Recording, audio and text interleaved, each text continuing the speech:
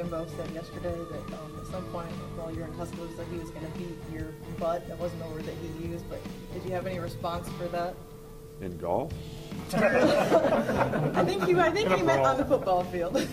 Well, I'm sure there'll come a day, Let's go! Right here in the middle of the damn field! Let's bring it down, Tigers on 3! Hell yeah! Because this is our house from now on! Yes, sir! Tigers on 3! 1, 2, 3, Tigers! But I'm going to tell you this, we ain't done yet. It's a great day for you, huh? I tell you, it's better than average, I'll tell you that. We played LSU because, New England, Green Bay, and the Chiefs had somebody scheduled. You know what we're going to do, though? We've got to quickly call the Hogs for the race back.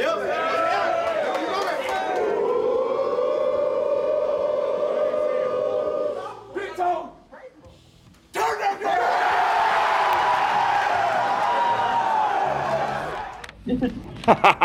The fact you're dressed as Darth Vader, do you feel like you were somewhat of a villain in this fight? I mean, you charged out on the field pretty hard. I'm trying to get our players off the field, because I know we have a big game next week. All I want to do is fucking eat! I want you to eat! I want you to eat! I want you to want this shit! Do you want it? Do you want it? Show me! Oh, welcome in to the latest episode of that SEC podcast. I'm your host, Michael Breton. I go by SEC Mike on Twitter. And I'm flying solo, but I got one heck of a show lined up for you listeners. All kinds of news and notes from around the SEC, so we'll get to that. But before we get into the only conference that really matters, this is something kind of interesting, kind of fun I wanted to start with. I know this guy is not the most popular guy in SEC circles, but he may soon be coming to the SEC. Who knows? But old James Franklin, former Vanderbilt coach, of course, now at Penn State. And it seems like every day this guy's got a new report, a new rumor he's got to shoot down, and he is not handling it too well.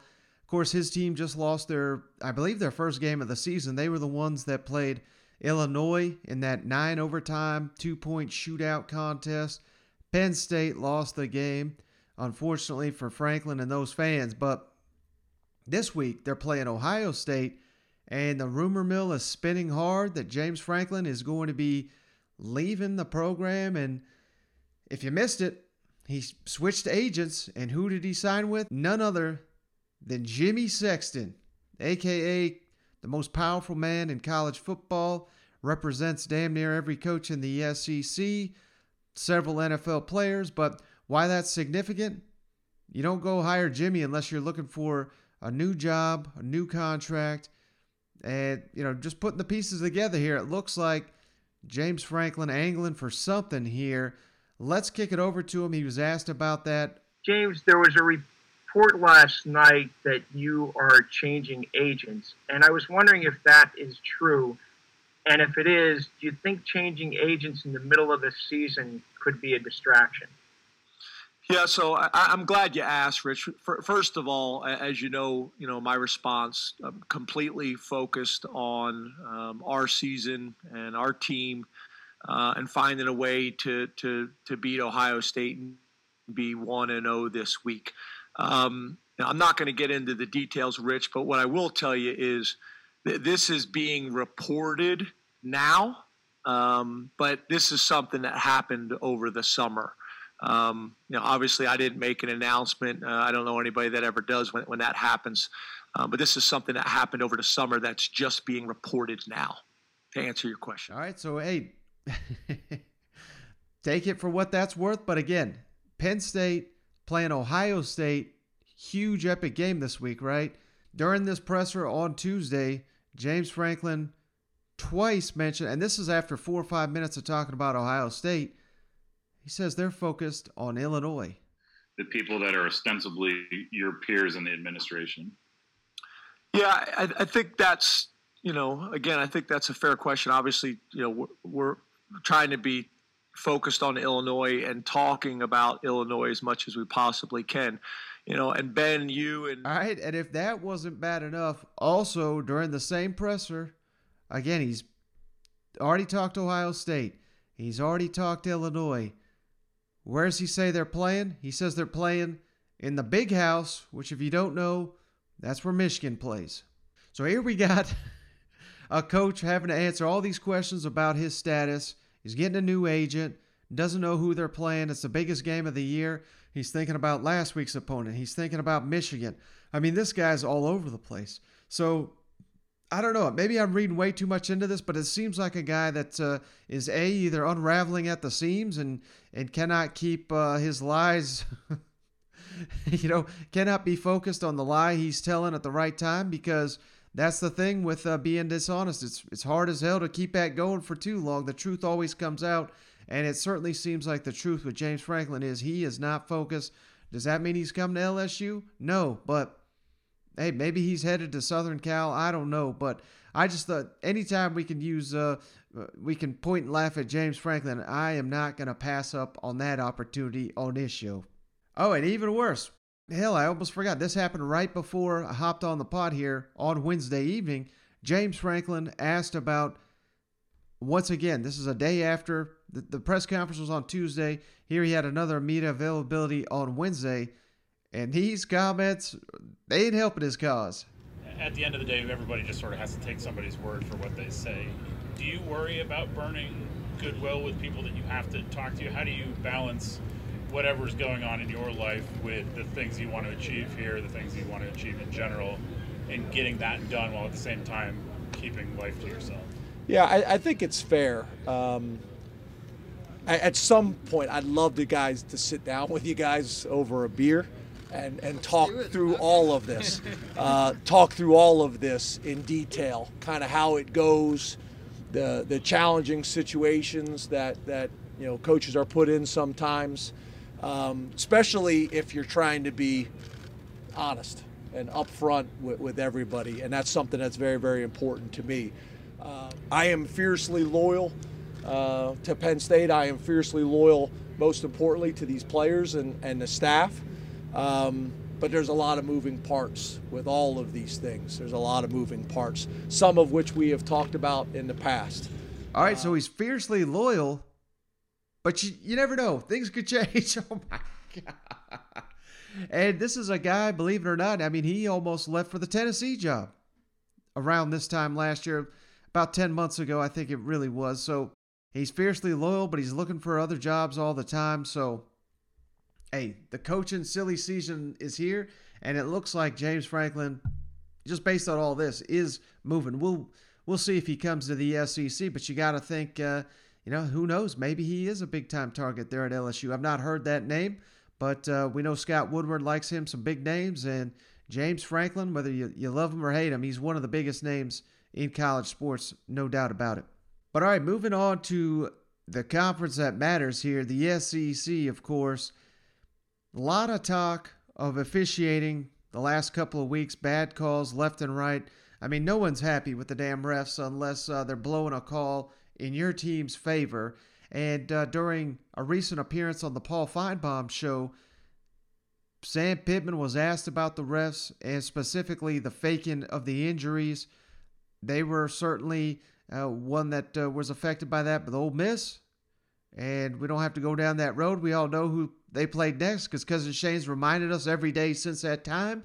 But Sam Pittman, I thought, he had some interesting ideas on the faking of the injuries and how you can't really ask the officials to kind of weigh in on those in real time.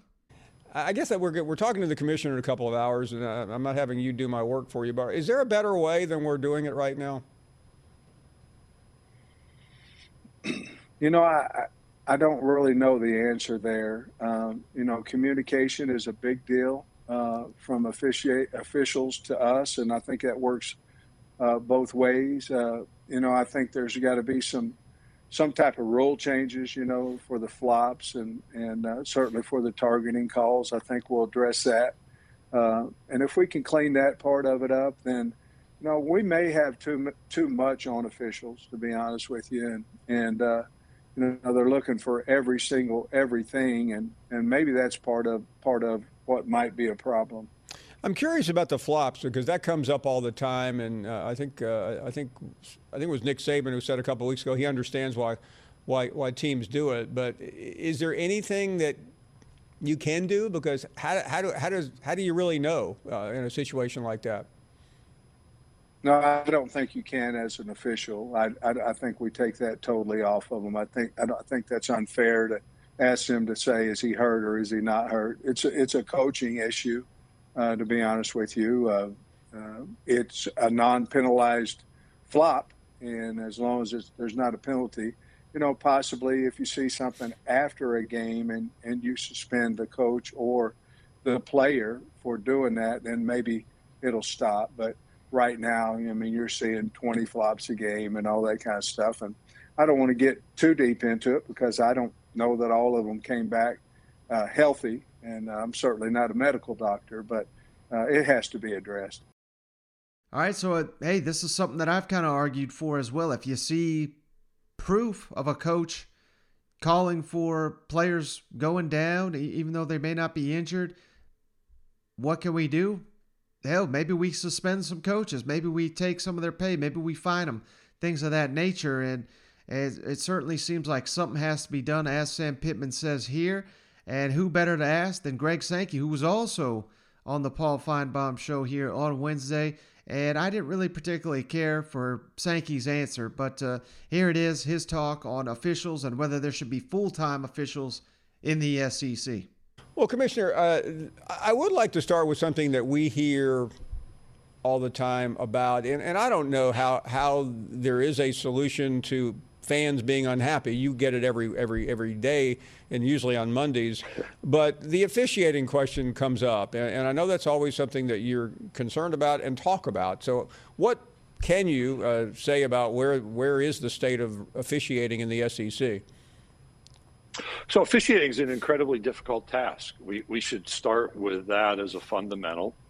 Second is the experience around our games is an emotional experience. People are attached to their teams.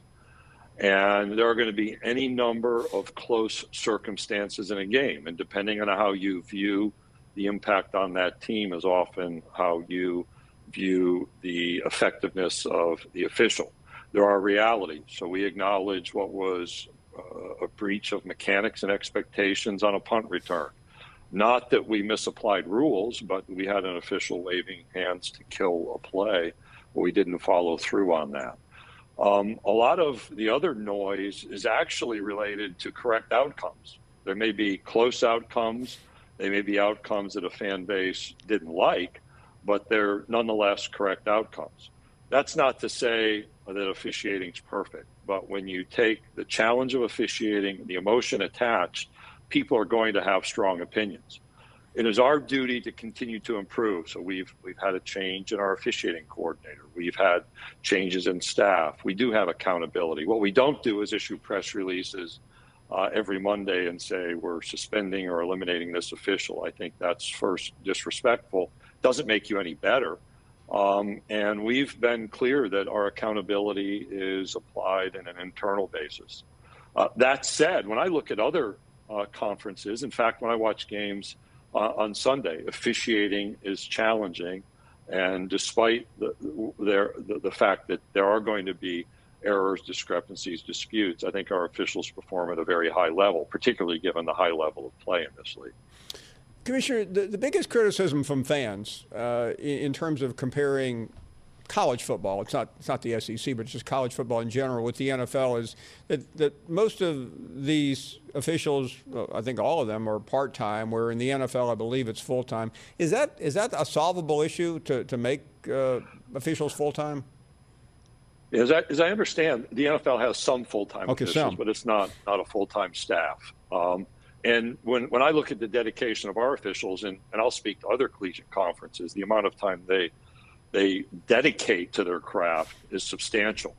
And if you take an individual and simply make them full-time, does that really solve the dynamics of the game? So if we take a step back from the emotion, and Wednesday is probably a good day to do that, things are happening so fast on a football field, and particularly when we see sped-up offenses, which is just a reality that we have to encounter in college football. That makes decision-making even more demanding. It has to happen more quickly. The evaluation points are still the same, just in a compressed period of time. So we have to adjust to that. Having full-time employees doesn't solve those realities. Particularly, Paul, when you understand that there's a dedication of time by officials. As soon as the national championship game is concluded, our officials are working on preparing for next year, and they work on their craft throughout the season as well. So based on old Sankey's comments here, I mean, it seems like he's kind of blaming it on these fast-paced offenses when I think what he really needs to be saying is, you know, we got to get these refs to adjust to the speed of the game. And I guess it is what it is. We all like to call out certain SEC refs for doing a poor job on the field. Hell, I've seen worse officials, believe it or not, in some of the other conferences. So the SEC, it's not like they have the worst officials, but I don't understand here why we don't have full-time officials considering all the money that's at stake and the prestige of the SEC. I know there's, like Sankey notes here, there's some officials that are full-time in the NFL. Hell, you know, give these guys some real pay and get them some real training, and maybe you get a better crop in here. I don't know. Something's got to be done here, and it doesn't seem like Sankey is too concerned about it based on these comments.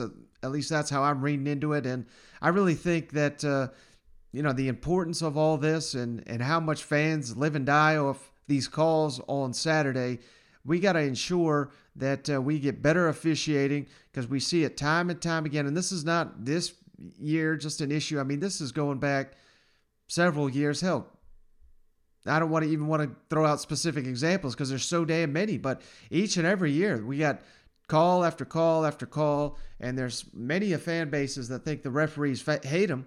And I don't think that's the case, but I just think there's so many damn bad calls that how can you think anything other than people are out to get you? So I need to see Greg Sankey and the SEC commit a little bit more to boosting everything with the rest, full-time rest, better pay, more training, and I think that's the only way we're going to get this solved.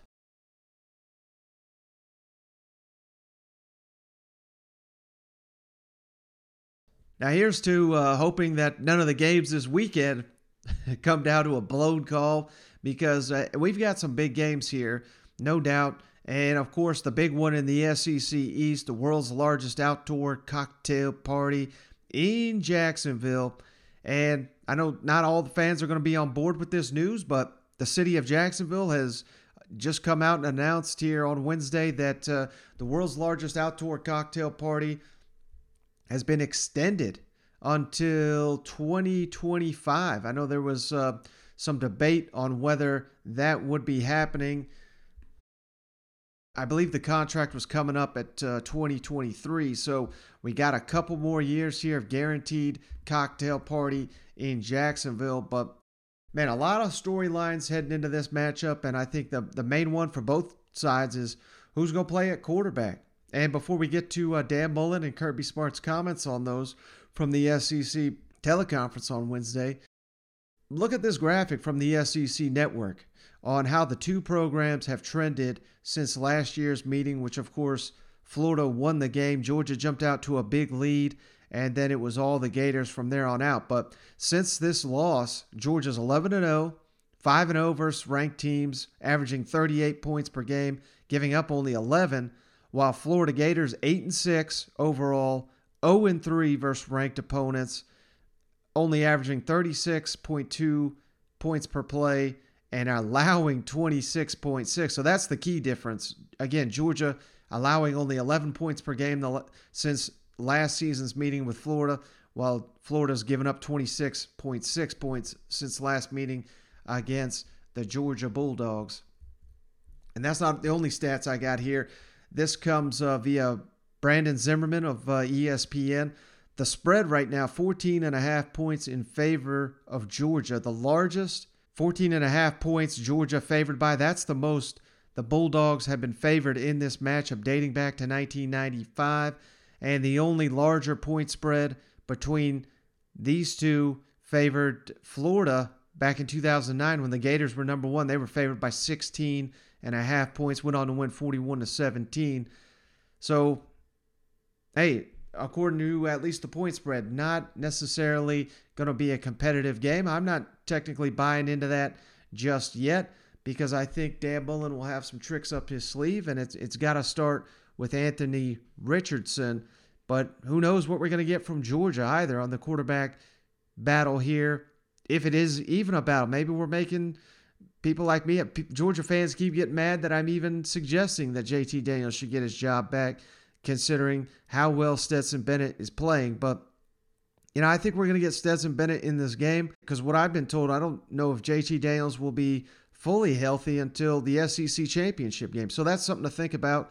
But let's kick it over to Kirby Smart and Dan Mullen here on the SEC Coaches Teleconference. Both of them asked about the quarterbacks, and both of them not giving nothing away here heading into this matchup.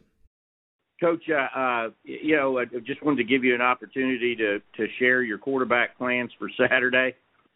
Short of that, you said you're looking at tape of JT after practice, and you were saying that he was looking pretty good going in to last night's practice. Just where are you with that?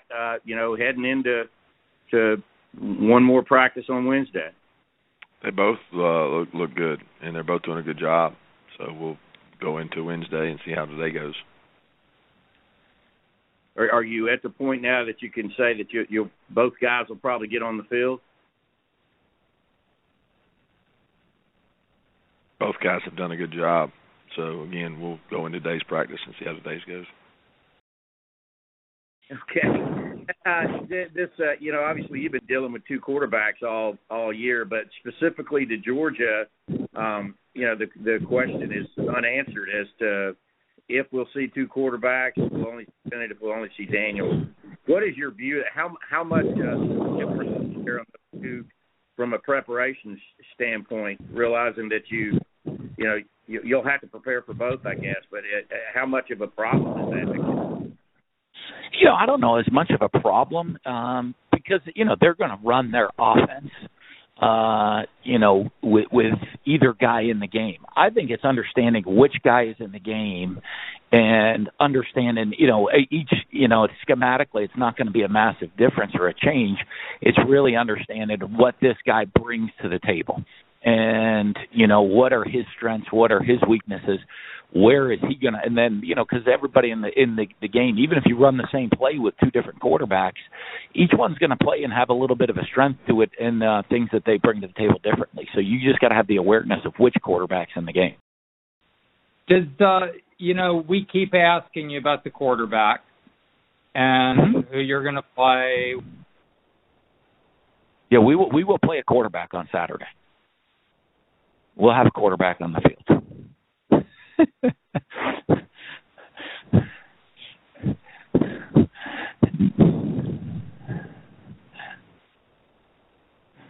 I guess I must answer your question.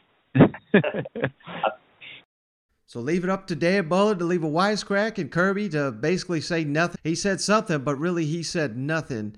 Neither one of these coaches is going to tip their hand. They know how important this game is to their fan bases and, hell, their own legacies. So, they're both playing the same trick here. We'll have to see on Saturday who takes the snaps for each team.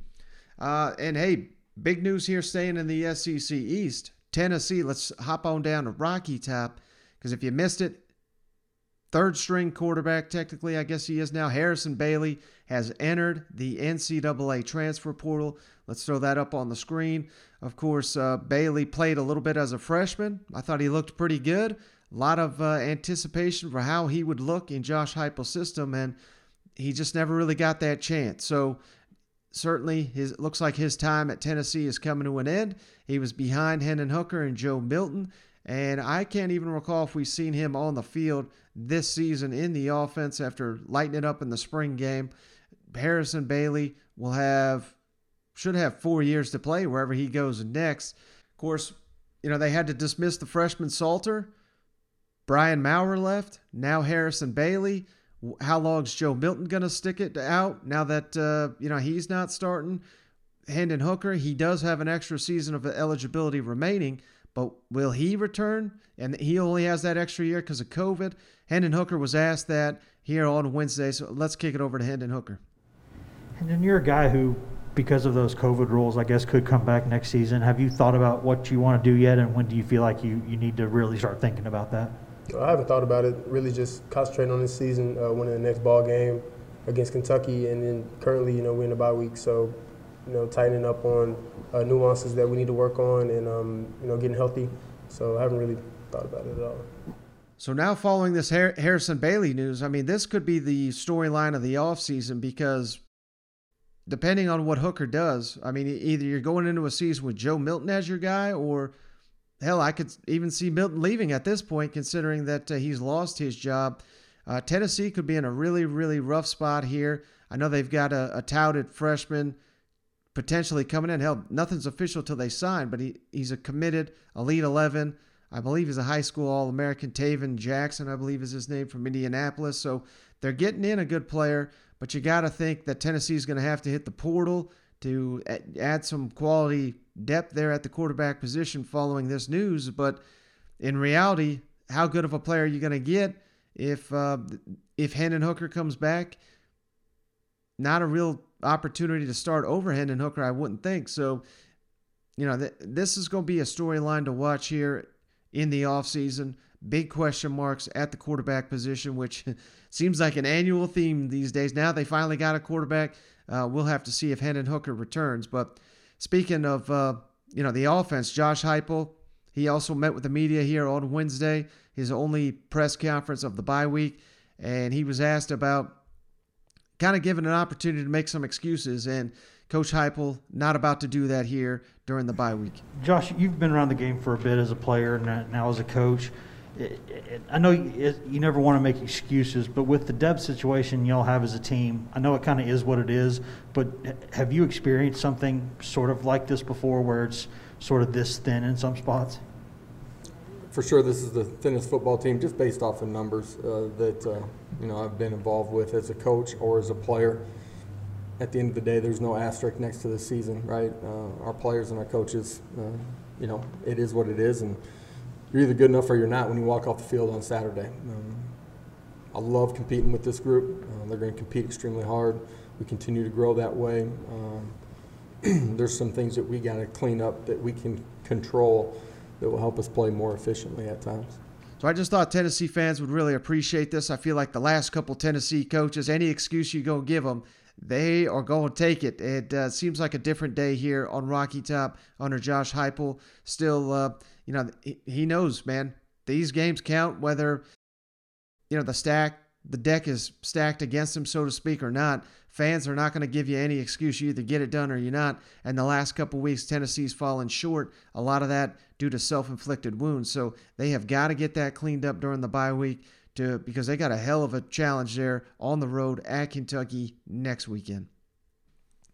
All right, well, speaking of the SEC Coaches Teleconference, big news, sort of.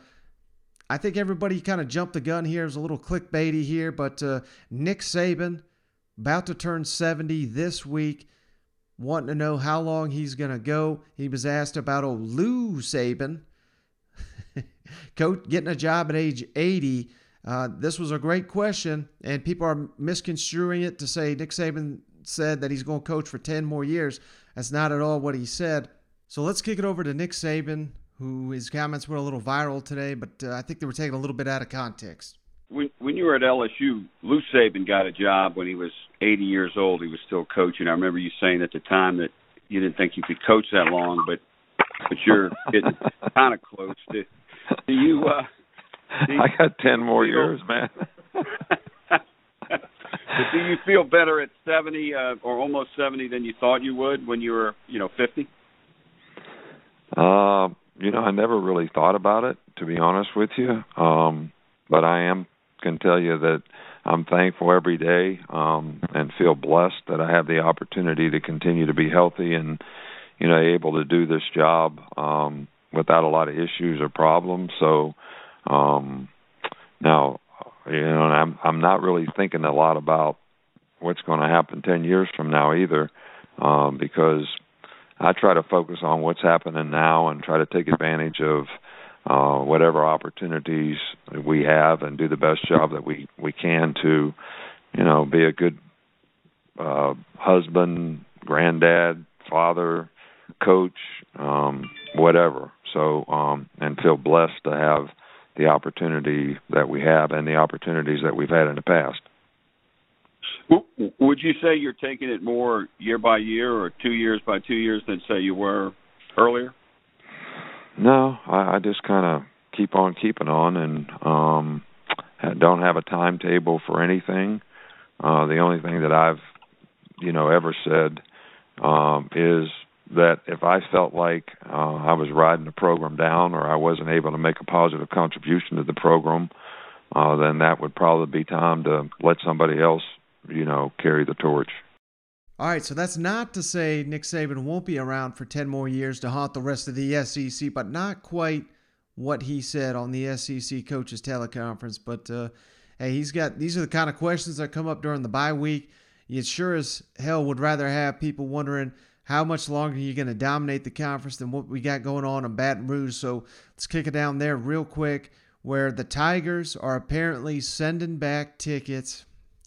Obviously the way teams get X amount of tickets for fans to go on the road, but if they don't sell them out, you got to send them back to the home team, and that is apparently what's going down with LSU not having enough people buy up tickets to go to the game here in Tuscaloosa. And this is after Alabama dominated you last year in Death Valley. So this thing's looking pretty ugly, and adding a little insult to injury, literally, Coach O says they do not have enough guys to even practice this week during the bye week. So let's kick it over to Coach O real quick. How hard is it to judge, it's starting really in the spring and heading into the fall, of how hard the practices need to be to prepare a team the right way for this week in and week out type of this type of deal, Coach? We have a formula here that's been very successful, and I try to stick to that formula, but it does change and vary according to each team. It does change and vary according to the injuries that you may have or you don't have. For example, this week, we'd usually go full pass today, and then tomorrow we'd have the Tiger scrimmage, Tiger Bowl. But we don't have enough players to do the Tiger Bowl scrimmage tomorrow, and we don't have enough players healthy enough to have a full practice today, so you have to make adjustments. Yeah, so things just ain't going LSU's way at the moment. But last time this happened, you shocked the world, beat the Florida Gators. That's why everybody's so mad at Dan Mullen currently. So who knows? I mean, we're not writing off LSU just yet. But, I just thought that was interesting. Of course, they are also on the bye leading into this Alabama game. But, hey, I hate to end on a sad note like that, but I figured we'd do the bye teams last on this episode. But, hey, that's going to do it for this episode. I appreciate each and every one of you for hanging out. And as always, of course, if you haven't already, leave us that 5-star written review on the Apple Podcast app. We'll send you a beer koozie free of charge just for doing that. We have all 14 SEC teams represented. So reach out to us at that secpodcast@gmail.com and send us a screenshot of your Apple Podcast review. And we're happy to send you a beer koozie free of charge just for doing that. But that's going to do it. Cousin Shane will be back on the next episode. We'll be breaking down our picks heading into the weekend. But that's going to do it. Catch you on the next one.